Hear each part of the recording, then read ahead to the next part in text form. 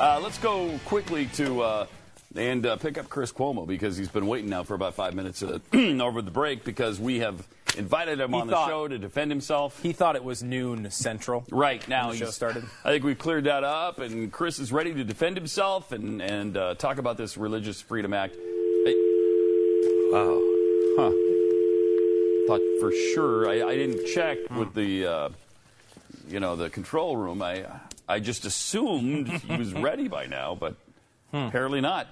Is he tweeting? Is he out of his meetings? He's done with his show, right? We discovered yesterday, through the miracle of the internet, where his show is, what time it airs. It airs in the morning, surprisingly, for people who don't. Oh, yeah, that's right. Yeah.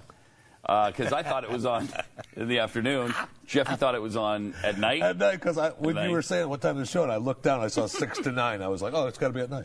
And then actually took a moment to look it up and found out it was a morning show. Yeah. Who knew? Who knew? Mm-hmm. 888-727-BECK, 888-727-BECK.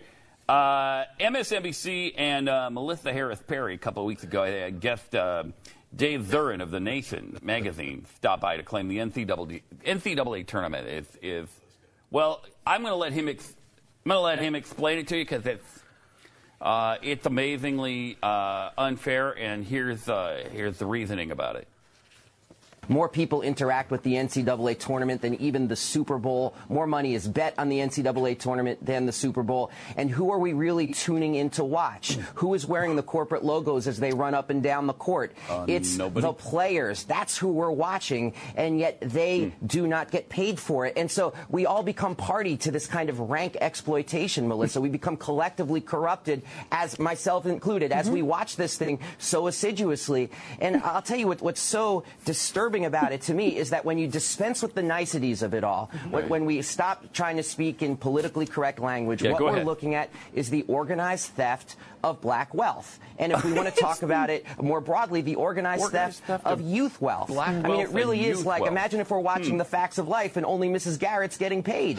I mean, this is what we're looking at, and we're all a party to this. What do you think, and Melissa? I'll tell you, the thing that I find the most obnoxious, the thing I find most personally offensive, is when people argue that players should not be paid because they already have too much of a sense of entitlement, and they would feel even more entitled if they were paid for their labors. You know who has a sense of entitlement in this scenario? The coaches have a sense of entitlement. The NCAA has a sense of entitlement. They think they're entitled to all the money.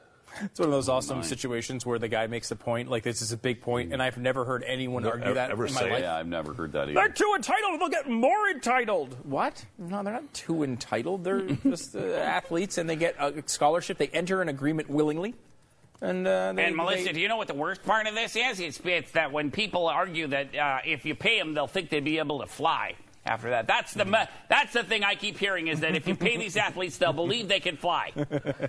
Who's making that argument? It's weird. I've never heard it. Is that Patton Oswalt? Did they book Patton Oswalt as the guest to this particular segment, which is a strange decision? First of all, they're running up and down the court in corporate logos. Whose? Are they? I don't think that in the NCAA you're allowed. You're not allowed. I mean, they might have the swoosh on the jersey, but you're not running up and down. It's not like they don't allow that in the NCAA. I mean, maybe he's talking about Nike or something. I mean, I guess I don't know either. But whatever. It's just a kind of a silly point, but a funny piece of video, worth holding. We've held it on for a while, and it's a worthwhile one just because it's so. It's so odd. And I like how he's like, it's the organized theft of black wealth. And look, I'm guilty too. I watch it all the time. But I just want to say this is the organized theft of wealth for black people and youth. And, of course, I'm also guilty about it.